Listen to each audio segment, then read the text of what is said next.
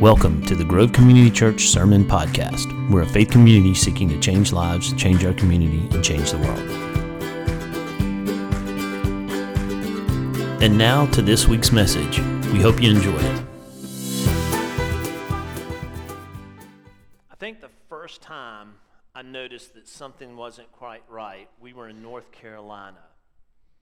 Every year we would go up there for a camp, and I was the speaker for the camp, and the camp sits on a hill. There is no part of the camp that you're not either going uphill or downhill.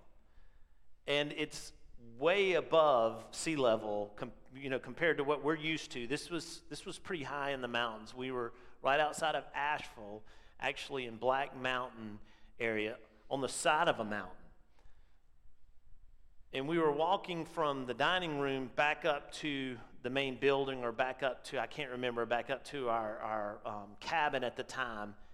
And I was so out of breath, I had to pull the old, y'all go ahead, I'll be catching up with you in just a minute.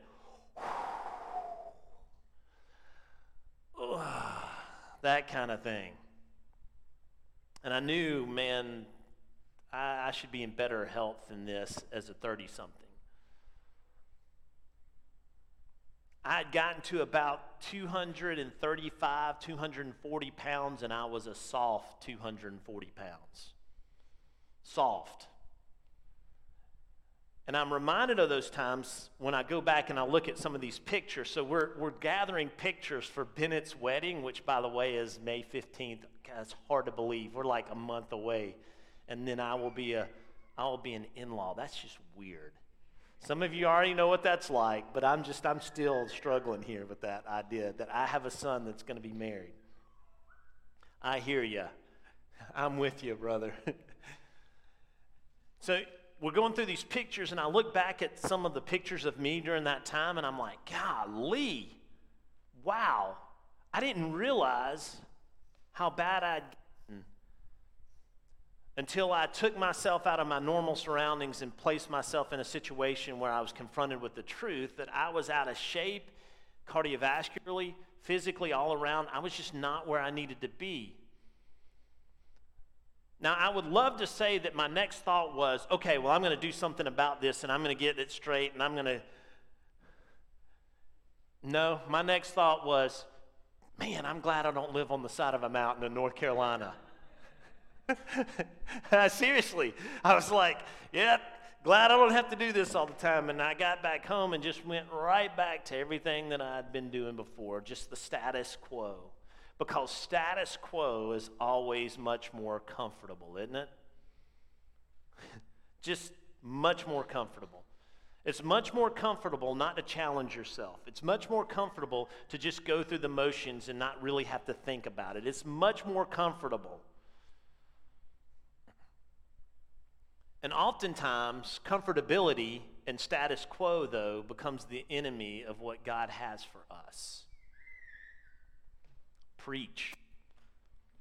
Matthew 28, verses 11 through 15. Matthew 28, verses 11 through 15. We're going to look at this little pericope, this little story that just falls at the end of Matthew that oftentimes, I know at least I read through and I just kind of don't think about the significance of it, and I don't take it as a mirror to look at myself and to reflect on what it might mean for me. I entitled this sermon, Take the Money and Lie.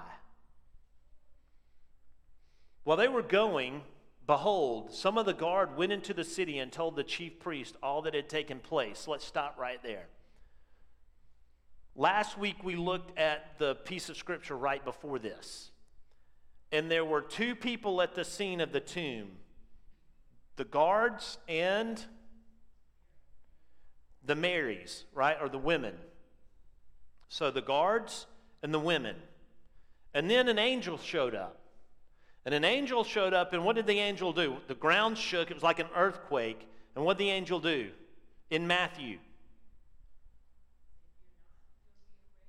Yeah, but he rolled the stone away, sat on top of it, and what did the guards do at that moment?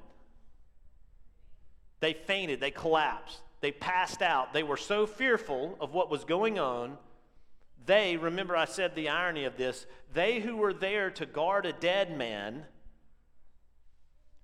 ended up falling as if they were dead and passing out as if they were dead while the dead man was now alive. Right? The irony of that. So you have these guards, and they were at the scene, and they experienced the angel. We don't know exactly what they saw. We just know that they had an experience that was supernatural, and they, probably much like I would have done, passed out from fear. Like a dead man. Wham! Hit the ground. They were out. Then the angel has an interaction with the women. Now, after the scene, the women go to tell the disciples. And on the way of telling their disciples what they had seen, they run into the resurrected Jesus and they worship him. And then they go on to meet with the disciples. Now, the same verbiage in the original language is used for the guards here. So the women went to tell the disciples, but now the guards, using the same phraseology, went into the city and told the chief priest all that had taken place. Now, let me make this clear because this is a misunderstanding. They didn't hear anything that the angel said. They were passed out. They were gone. So they have this experience, they faint, and when they wake up, the stone is rolled away and the tomb is empty. That's what they know. They know the women were there, this angel shows up, they pass out, and the tomb is empty, and the stone is rolled away. They know there was a supernatural event, but they have no clue that Jesus has been resurrected. They don't know that. They just know the tomb is empty. And so they go and they tell the chief priest all that had taken place. And when they had assembled with the elders and taken counsel, they gave a sufficient sum of money to the soldiers and said, "Tell people, his disciples came by night and stole him away while we were asleep."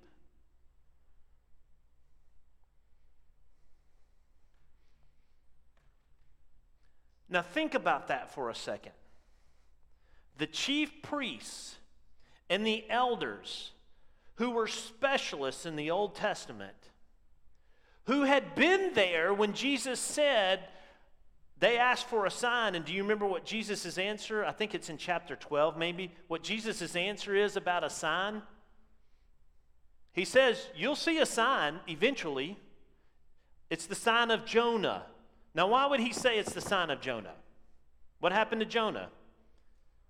He was in the belly of the well, he got coughed up, and he was alive, right? Whoa, this guy came back. He was in the well, the pit, and now he's out. So he says, look for the sign of Jonah. So they have been told what to look for, and they still don't get it.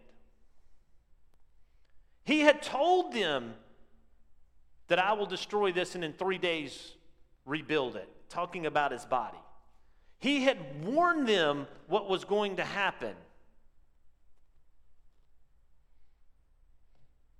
But even with all of their knowledge of the Old Testament, even with all that Jesus had said in their presence, they still don't get it. And so instead of saying something supernatural has happened here, you experienced something supernatural, the stone was rolled away and the tomb was empty. Instead of even thinking that there might be something miraculous happening, instead of even allowing their minds to go to the place where this is God's doing and we better respond to this correctly, they choose a cover-up. And they pay the guards to tell a lie. Take the money and lie. Now, there have been some who, and I did for years, read this and think that the guards are, who do you think the guards were? Who placed the guards there? Roman governor. Well, he allows it, but he doesn't actually do it. Does anybody know who does? It was the priests and the elders. And the guard wasn't Roman guards. They were temple guards. Now we know this from the previous section above, where they ask him, they go to Pilate and they say, Pilate, look, we remember that he said after 3 days that he's going to be raised again, and we're afraid that his disciples are going to come steal the body. So would you post a guard? And what's Pilate's response? You have your guard, go post them yourselves.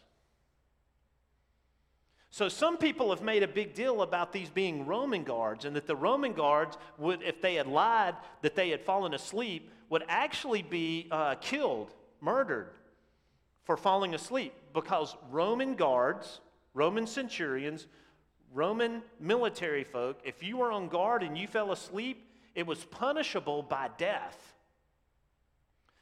But that's not what's going on here. These aren't Roman guards. These are Jewish temple guards. And so much more pliable, much more ready to obey whatever it is that the high priest and the scribes and the Pharisees and the elders and the rulers would tell them to do. Much more ready to take the money from them and lie. And the lie, his disciples came by night and stole him away while we were asleep. Now, what's funny is, this is self-fulfilling prophecy, right? They go to Pontius Pilate and they say, look, we're afraid that his disciples are going to come steal the body at night. So when the body does get raised and is gone from the tomb, they go back to the thing that they were fearful of, which reminds me of something that my grandmother always said. People will accuse you of doing what they would do if they had the chance. People always accuse you of doing what they would do if they were in your shoes, right? And so this is kind of that thing. Well, if I wanted to prove a point, I would go steal the body and lie about it. So they were worried that the body would be gone. And when it was, instead of dealing with the reality of the situation, they choose to ignore it and to lie. How often have you done that? I mean, serious. How often have you ignored the problem and believed a lie just because it's more convenient? Because the real glaring question in this pericope is, why would they do that? Why would the religious leaders refuse to believe in Jesus? Why would the religious leaders refuse to face the miracle and the reality? And so I'm going to turn that question to you, because I've answered that question over the past week as I've thought about this, but I want to invite you into this process. Why?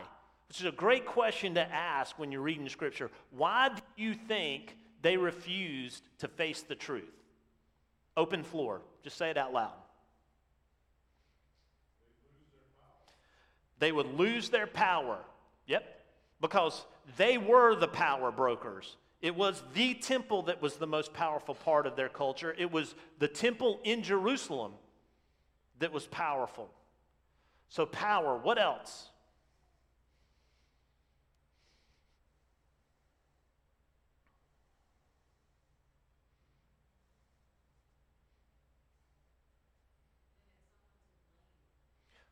All right, explain that a little bit. What do you mean by that?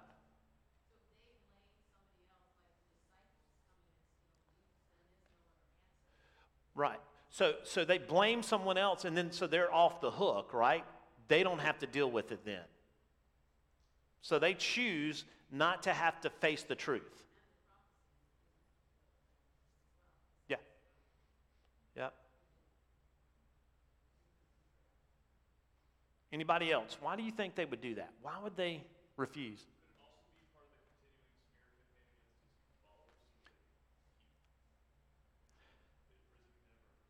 Yes, so it's part of the smear campaign against what Jesus was creating, which was a movement, right? So not only was it fear of losing power, it was fear of losing influence and control over people, and fear of this movement. What else?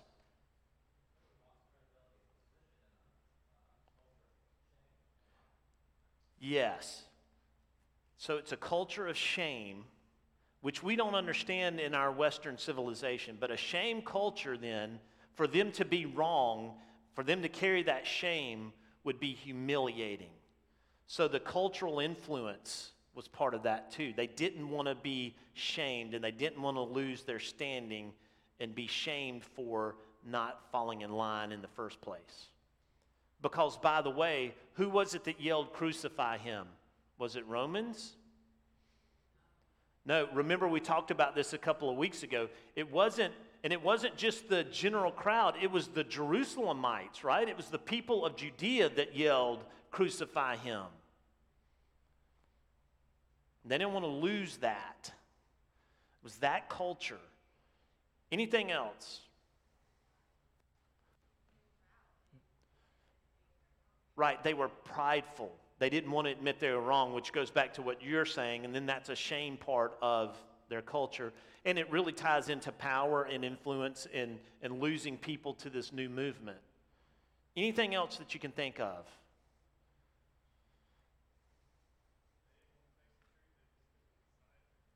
I didn't hear that last part. Right, they didn't want to face the truth that they had a hand in the death of the Messiah, the one sent from God. Which again goes to shame and influence and power. What did they do to both, by the way, this should remind you of another story. What other story happened just a few chapters ahead of this? Where they got involved and money was involved. Judas. They paid off Judas, now they're paying off these guards. Which gives you a hint at something else that might influence their behavior. Money. Money. Money, power, influence, shame, admitting that you're wrong, pride, all of those things were part of that. And I think one other thing that came to mind as I thought about this, they also didn't want to deal with what it would mean for life change. Think about the things that would have to change in their life if everything that Jesus said and did was true. It was a paradigm shift for them. A paradigm shift that they would have lost power, they would have lost influence, they would have had to admit they were prideful or turn away their pride, they would have had to admit that they were wrong, they would have been shamed, all of that. They would have had to do all of that to accept this paradigm shift, and they weren't really willing to deal with the change that would bring to their lives. Now, guys, I submit to you that we are much more like the priests and the Pharisees than we are like the disciples and the women in the story. How often do we choose culture or power or influence? How often do we look at what Jesus did and say, okay, you can have this part of my life, but I'm going to hold this part back for myself? We don't want to make the full paradigm shift. We don't want him to take control of everything. We're afraid of what we might have to give up if we allow him to take control.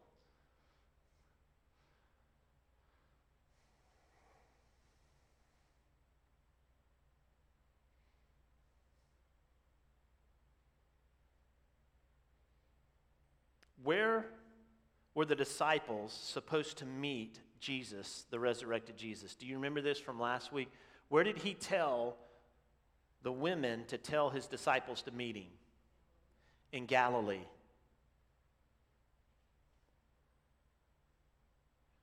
And in Matthew, over and over and over again, he is making this huge point that the power brokers in Jerusalem and the people of Jerusalem were afraid of the prophet and the Messiah king from Galilee. And actually it's this way. So Jerusalem, in your perspective, Jerusalem would have been here. The Galilee is up here. So the power brokers and the people with influence and the people, all of that was going on in Jerusalem, they were wrong. And the small band of misfits from the Galilee was where God was moving. There was this huge tectonic shift. They were moving out of the temple and into the Galilee. out of the power brokers and into the everyday person, out of the temple itself and into the everyday world, out of the people who had power and influence and into the everyday Joes,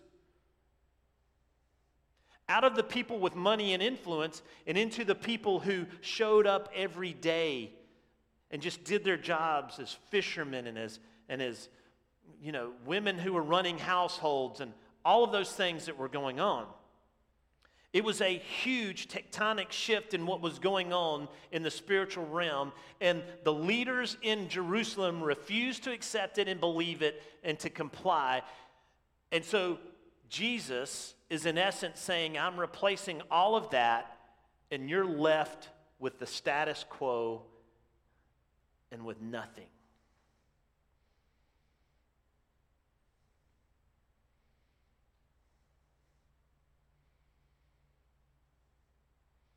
I imagine it must be how the British Empire felt as it was crumbling. What once was the dominant power broker in the world was no longer important.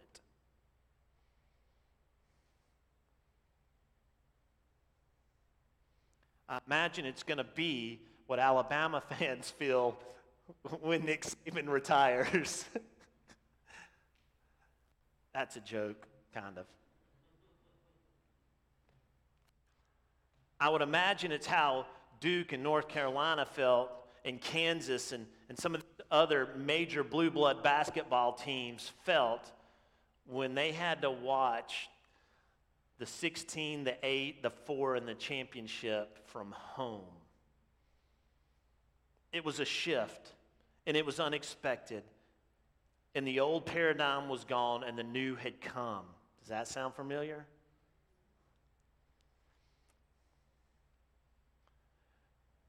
Jesus came to wreck the status quo.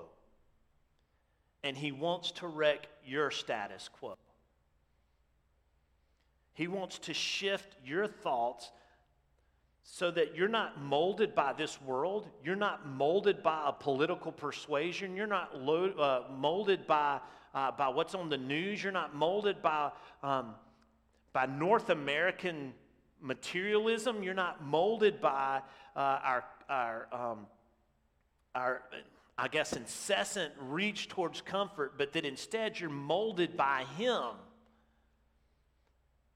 If God were to wreck us, how many of us would be willing to stand? If God came and blew up everything that we're used to and we went back to zero and he hit restart, how many of us would be okay with that? Got to be honest, I would struggle. If everything went back to zero and we became just nothing and we lost everything and we had to start from the ground up and all the stuff shifted in this world, would we be okay with that? Because Jesus wrecks status quo. And here's what I've also learned, that he generally shows up in those places of discomfort.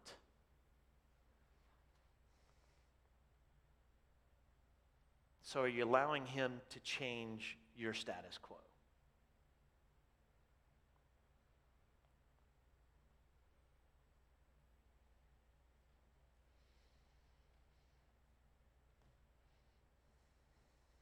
Verse 15. So they took the money and did as they were instructed. It says as they were directed, but the word here is the same word that's used for what Jesus did with his disciples. It's a play on the word, making fun of the leaders and the rulers and the power brokers. This misfit band has the real true instruction, where all of these people who think that they have all the truth sewed up tight are wrong. So they took the money and did as they. And this story has been spread among the Jews to this day. Matthew's writing this, and he adds that last sentence there, saying this is why this story is so prevalent now among you. That's in essence what he's saying. Matthew was writing to the first century Christians who were struggling with Jewish family and friends who didn't believe what they believed because they were taught the body was stolen. And so Matthew adds this little line at the end saying, look, that was made up, and they're still saying it 30 years later, and it's not true. And guys, thousands of years later, it's still not true. And you might believe up here that it's true. You might believe in your headspace that it's true, but have you really let him wreck your status quo and change you? Have a tectonic shift in your way of thinking? Have you allowed him to totally wreck selfishness and pride and power and influence and all those things in your life? Have you let him do that?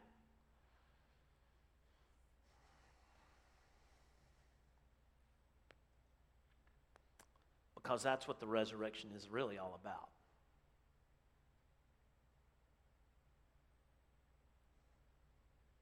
We got back home from North Carolina, and after a couple of weeks, I was a little bit convicted. And I told Laura, I've got to start doing something. I mean, I am overweight. I am not feeling good. My knees hurt. My ankles hurt. And I'm just not in a good place physically, and I want to be. I used to play basketball 2 or 3 times a week. I used to go out and run a mile like it was nothing, and I can't run to the end of our block without wanting to puke.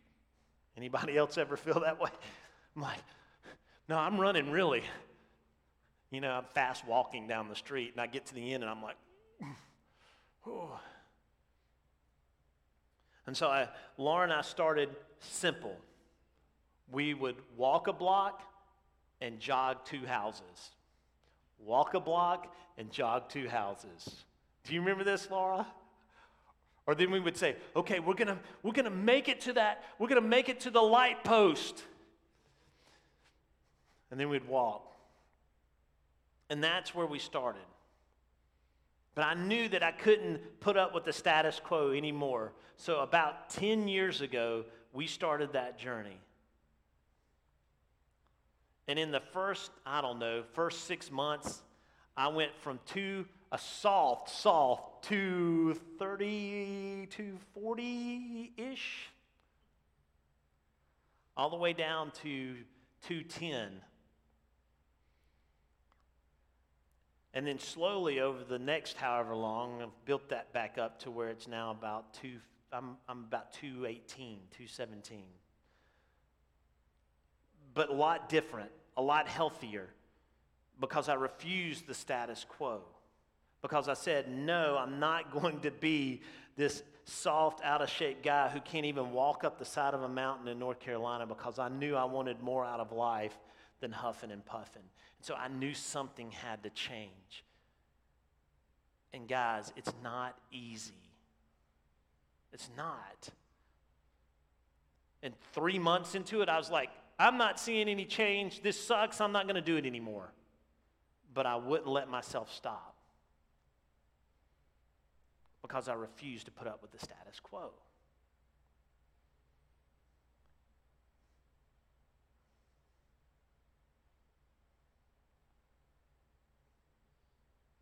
If there's any area in your life where you've allowed the status quo to settle in, Jesus wants to wreck it. But most importantly, spiritually.